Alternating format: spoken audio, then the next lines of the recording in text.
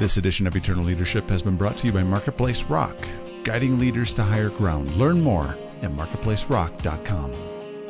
Welcome to Eternal Leadership, a show dedicated to equipping and inspiring leaders to accomplish what God has created in them. I'm Steve Ryder, co-founder and co-host.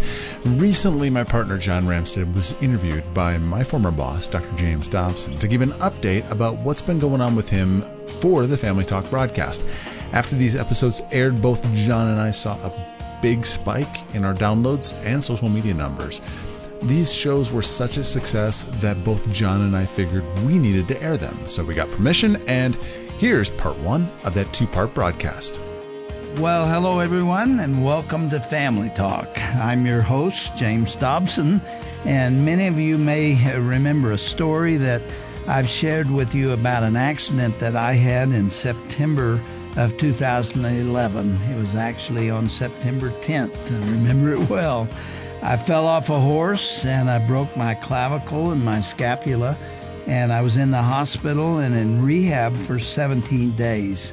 I've completely recovered from that fall now, but I tell you that I'm thankful to be alive. I have no residual effects from that fall, but there was a time when Shirley was leaning over me that we both thought that I was going to die, but the Lord was gracious to me. The day before I fell on that September 10th, there was another accident. It's a freaky thing. It was at the same ranch where I was. And if you heard the other broadcast, because we've kept up with this story of a very, very good friend of mine, then you already know of John Ramstead's horrific fall again at the same ranch. But his was far worse than mine. And he's joined us in the studio today to tell us the rest of the story and catch up with what's happened recently. It's been 5 years since the accident, and 4 years ago he was here to tell us what had taken place. And I'll give you just a bit of a clue as to where we're going, because John is a walking miracle, and what he went through was absolutely unbelievable. And he's going to give us a quick recap about that in a minute. But if you really want to know what the Lord has done for him and what he's brought him through, you need to download the broadcast from the website to get all the details. And it's well worth listening to. Before we get started, let me introduce John Ramstead to you. He's the founder and CEO of Beyond Influence. That's an LLC where he works with leaders to create the life God meant for them to live. John is also a certified Christian leadership coach and founder of the Eternal Leadership podcast, with the mission to equip and inspire leaders to work in God's kingdom. And that podcast is now heard in 160 countries. All this has happened since John's accident. He is a remarkable man. He was in the Navy. He actually flew a Navy F-14 in combat situations, in armed attacks, in Desert Storm. So that's another history. The amazing thing is he came through combat like that, in that stressful and dangerous situation, and came home without a scratch, came home and fell off a horse. Now explain that one. And what is also remarkable is what I've already just said. On September 9th, the day before I fell off a horse, John was riding a horse and had an absolutely horrendous fall into a metal fence. John, first of all, thank you for being here. You're looking great. God has done a miracle. I said it. It's really true, isn't it? It is, and thank you for having me, Doctor. I really appreciate you and Shirley, and just being this whole journey has been a very long, challenging journey, and you and Shirley have been there through this whole thing, and your friendship has just been invaluable to us. So I thank you. It's been a challenge not only for you, but for Donna, your my wife Donna, She's a and my 3 boys. therapist. Yep. And you have 3 boys. Yes, sir. And your great concern through all that you were going through was for your family. Yeah. Because when something like this happens, it affects everybody, the entire family. It sure But does. they've landed on their feet, and so have you. Yeah, they're all doing great today. Well, let's go back to that day on the 9th of September, 2011. You and I were riding horses together. I was right behind you, and you were taking a lap around the corral, and your horse spooked. Explain what happened. Yeah, I was on the horse, and it started walking, and then it was just kind of a trot, and then all of a sudden, my horse just pivoted to the right and just bolted and took off. And I remember being almost like flat on my back, where it felt like his rump was hitting me in the shoulder blades. And every step he's accelerating, he's going faster, and I'm just trying to get my weight back up on the saddle. So I was scared I was going to flip off the back of this horse and get kicked in the head. So I'm squeezing him as hard as I can. I didn't know this at the time, but I guess I was telling the horse to go faster. Well, he did. I didn't read the instruction manual. So I was right behind you, John. Yeah. And the amazing thing is you and I had just had a conversation saying that we were not unfamiliar with horses. I grew up in Texas. I don't know where you grew up, but I grew up in Minnesota, and we'd done a number of, like trail rides and, things like that. And I was comfortable on a horse. I rode a lot as a kid, and yet moments later you had your accident and I had mine the next day. Yeah. So it was really a freaky kind of deal. But the horse is now running. He's completely out of control. I'm behind you. I see it. I knew you were in trouble, and you were doing everything you could to stop that horse. You were really giving him whatever's necessary on the reins, and he went straight into a fence. I will never forget it. Tell everyone what happened. Well, we're going faster, and we're going faster and faster. And my first thought was, I got to turn the horse, because if you remember, that fence line ended, and if he'd turned to the left, it was open up toward the mountain. So I figured he's going to turn, and I pulled as hard as I could on the rein, the left rein, and he pulled his head straight back, almost pulled the rein out of my hand, and he's just still going straight at this fence, perpendicular to it, faster, and then I'm kind of starting to panic. I've been, like you said, in combat and flown low levels and landed on the boat at night. I've actually never felt this out of control before. And I tried to pull his head again, and he pulled his head back straight. And then I realized, I'm thinking, this horse can't be suicidal. He's got to turn, and I got to jump off this horse, but I'm up so high and we're going so fast. If I jump off, I'm going to break my neck. And then the next thing I knew, I'm looking at the fence, and I realized there's no escape. And it's like just everything slowed down, and I just had this moment of clarity.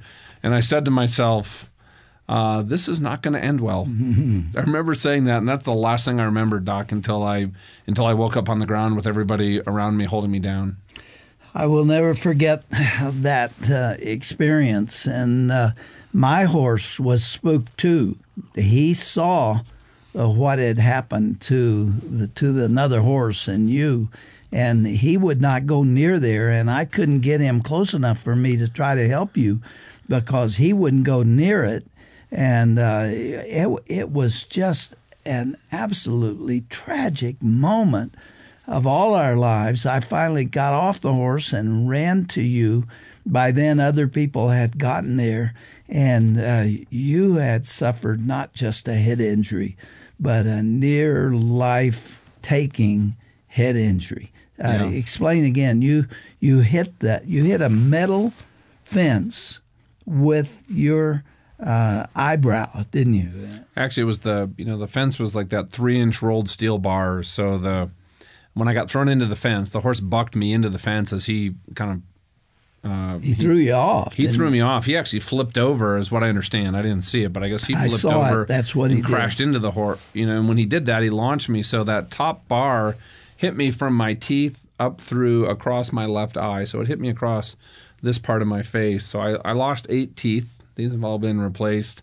I shattered the entire left side of my skull. The base of the skull, the base below the brain was all broken. My left eye is blind permanently. All the bones behind the eye socket shattered, and cut the optic nerve. I broke vertebra in my neck, in the base of my skull, pretty much destroyed my right shoulder. The second bar down, I'm guessing this is what happened, but it hit me across the chest, kind of the same way. But I broke 4 ribs, and then one of the broken ribs punctured my left lung. And then, to fast forward, I ended up spending 7 weeks in ICU, 20 months at Craig Hospital with a traumatic brain injury, and in that intervening period of time had 25 surgeries and procedures. That's how serious what happened to me. Well, we called for a helicopter, the Flight for Life helicopter, and it seemed like very quickly, but we were having to hold you down because you were unconscious and yet you were trying to get up. And it was awful, John. I've never experienced anything. I saw P. Mirovich die in my arms, but I have not seen anything as traumatic as what occurred to there. Your eye was on your cheek, and obviously it's been replaced with a false eye. But you look good, John, and it's amazing that to look at you, one would never know what you've been through. They were actually able to save it. This is actually my eye, even though I can't see. Eye. Yeah. I don't have to have a prosthetic. So is that no wonder it looks like it's real? Now they had to take your skull, a portion of your skull off, and the brain had been compressed down into your cheekbone area, and they had to lift it twice, didn't they? Yeah, they had to do 2 craniotomies. Yeah. And describe that. They took your skull off. Well, the good thing is you're not awake during all this, but they go from ear to ear, and they took off the whole front quarter of the skull, and the front sinus on the left side was so damaged they just removed it, and the lining around the brain had been lacerated from broken pieces of bone, so they had to repair all that. And the base of the skull that the brain rests on was multiple fractures and like little bone fragments sticking up. They repaired all that. And then they put it all back together, and it's amazing what they can do medically. But because of all that damage, the day after that first craniotomy, when I was in ICU, I ended up getting meningitis that was very, very bad, very life-threatening. Had a fever that almost 107. And then 10 days after that first craniotomy, there was a lot of complications. And every time I'd move, my heart rate would crash, my blood pressure would crash. Then they thought this was another life. My poor wife going through all this, another life-threatening situation. She was out there for 5 hours during this surgery with nobody with her. The second surgery, because the whole family, everybody was in town. We had people visiting. Everybody was around. They didn't foresee this second surgery, which was 10 days after the first one. Remember, I was in ICU for 5 weeks. So the day that they decided they have to go back in, she was alone in my room. And had to go into, wait in an operating waiting room for 5-6 hours, just hoping that I come out alive. And, the doctor also told her, I'm not sure, if you're going to make it. Well, not just that. The other hard part was, he could survive, but he might not be the person you remember. Also, right, we're dealing with the brain and damage to the brain. So, they wouldn't make any promises or set any expectations with her. And so I understand the surgeon's point of view, but that's pretty hard for, a wife to go through. And she's out of town. She doesn't know people. Nobody up there that we know, yeah. And I was in the same hospital that you were, in another part of the hospital, not nearly as badly injured. How freaky is that? I mean, we're both riding horses side by side and talking about the fact that we're not unfamiliar with horses. And a day later, we're both in the same hospital from a fall from a horse. Yeah. And I was, I'm not allowed to ride anymore. Yeah, nor am I. Nor am I.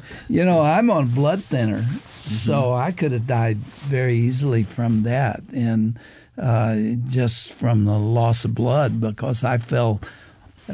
We had 6 shooters, and we were riding around the corrals shooting at balloons. So I was holding a 6-shooter, a real gun, but with blanks, and I fell on top of the gun.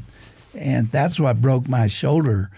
But it also saved my life, because if I'd hit my head that hard on the ground, I wouldn't have survived. So God's been good to you and me, hasn't he? Yeah, he sure has. Now, John, just getting out of the hospital was not the end of it for you. No. Because you have really been in stages of recovery and repair ever since. How are you doing now? And what has that journey been like? Well, today I can still work I only can work about 25 hours a week.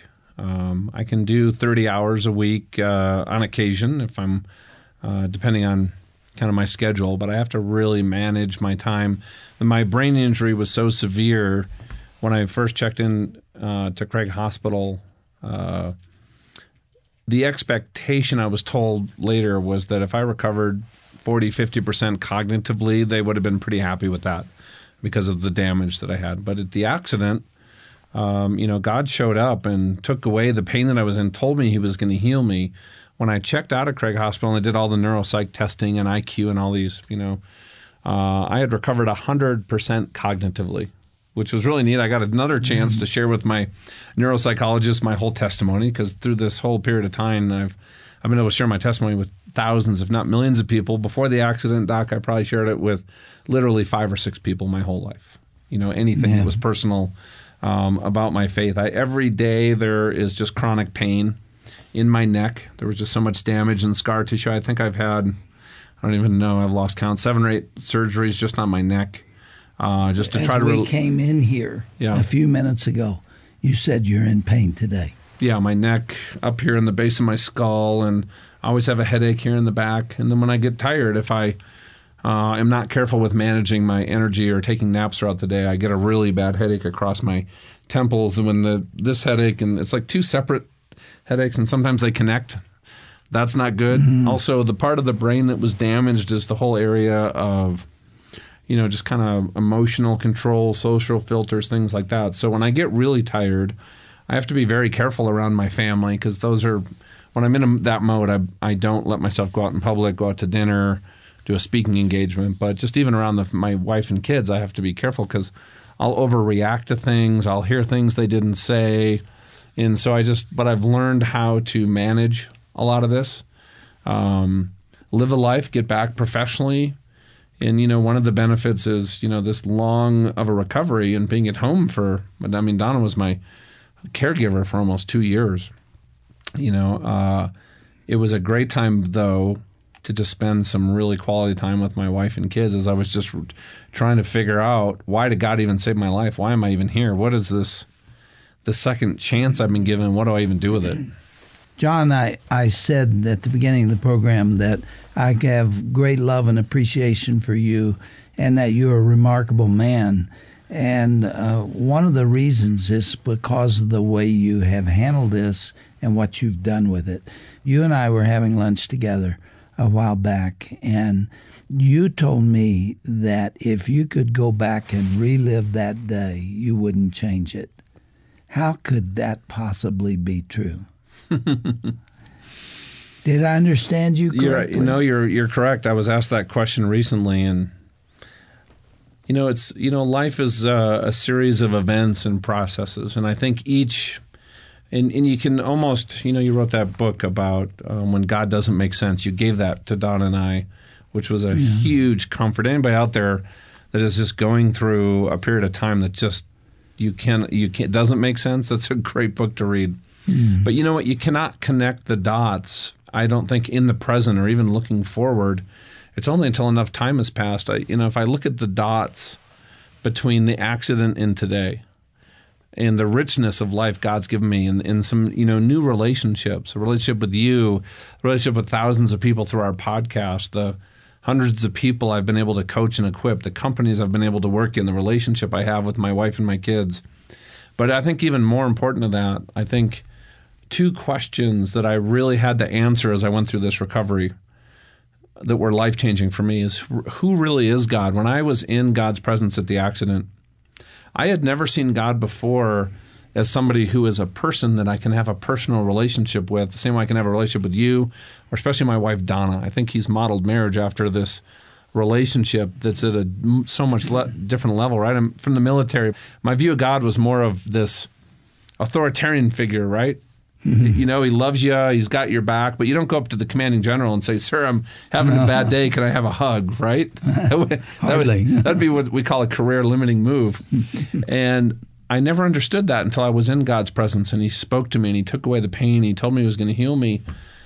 And immediately I realized that this God, think about this though, the God of the universe who created everything, who's everywhere, who's omnipotent, cared about me as a person individually to come and minister to in that moment, and realizing that he cares. That's incomprehensible. And loves everybody that way, Doc. That's the message. That it's not just me. This isn't special and unique to me, John Ramstead.